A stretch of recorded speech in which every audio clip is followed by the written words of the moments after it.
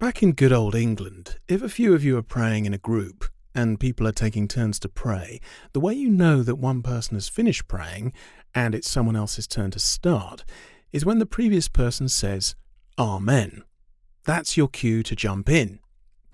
But for some reason, this unwritten rule has not yet made it across the Atlantic. In my experience, most Americans just get to the end of what they want to say and then stop. No amen or anything. It's essentially impossible to tell the difference between a person who has actually finished praying and a person who is still praying but just likes to leave really very long, uncomfortable pauses in between sentences. So now I'm the rude British Christian talking over all the American Christians who are just trying to leave pauses between their sentences while praying. I can see some of them thinking, see, this is why we fought for independence. But I don't want to leave you with the impression that Amen is simply the equivalent of saying over on a walkie-talkie. It does have a much richer meaning than that. Christians all over the world use the word Amen or Amen regardless of their language. I was feeling pretty nervous when I preached my first ever sermon back in 2003 in a church in Georgia, so it was very encouraging, if a little startling, to hear someone in the choir behind me bellowing Amen at strategic intervals. It's a shame more British congregations don't do it, to be honest. Later that same year, I preached the same sermon at a Cantonese church in Vancouver via a translator, and though I understood hardly anything else the people were saying, I did recognise that single word, Amen. The word is a direct transliteration from the Hebrew Old Testament, and it meant back then what it means today. It's a way for an individual or congregation to say, I strongly agree with what you've said, or let it be so. The word is rooted in a Semitic word that means truth. When it was used among the people of God in ancient Israel, it was a way of affirming truth about God. In 1 Chronicles 16, for example, you have some of God's people singing, Blessed be the Lord, the God of Israel, from everlasting to everlasting.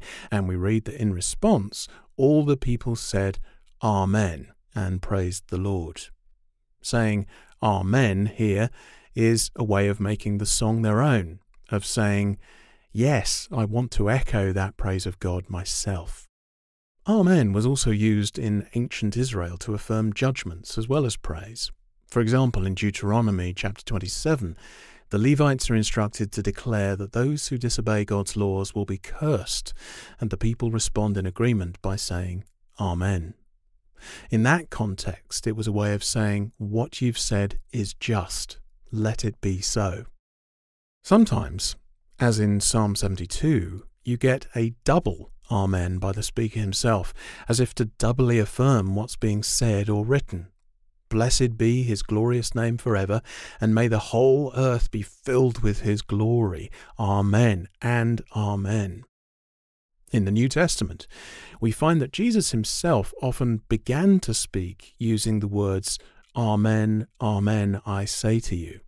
It's usually translated, truly I say to you, but it's actually, Amen, I say to you. How fitting that you and I often respond to truthful speech with a concluding Amen, while Christ actually begins his speech with Amen, signalling to all that everything he is about to say is utterly truthful and binding. The Apostle Paul makes a remarkable statement about Amen in 2 Corinthians chapter 1. He says, The Son of God, Jesus Christ, whom we proclaimed among you, in him it is always yes. For all the promises of God find their yes in him. That is why it is through him that we utter our Amen to God for his glory. Paul is drawing a parallel between saying Amen, yes, let it be so, and Christ himself.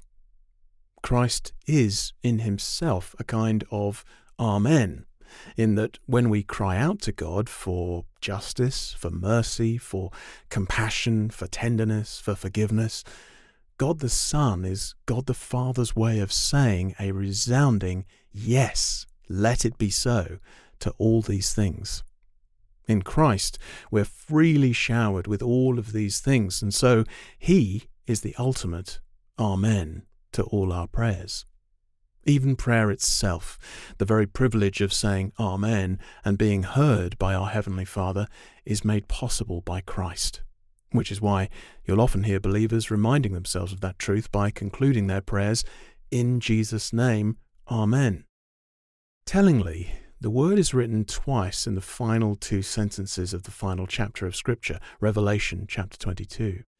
He who testifies to these things says, "Surely I am coming soon. Amen. Come, Lord Jesus. The grace of the Lord Jesus be with all.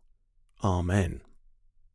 Those two Amens are more than mere agreement or affirmation of truth. They are expressions of yearning for the one who is himself the truth, the one in whom all God's promises find their Amen. I'm Barry Cooper, and this is Simply Put, a podcast from Ligonier Ministries. If you like the show, please subscribe or write a review on your favourite podcast app. For more information and an archive of episodes, visit simplyputpodcast.com.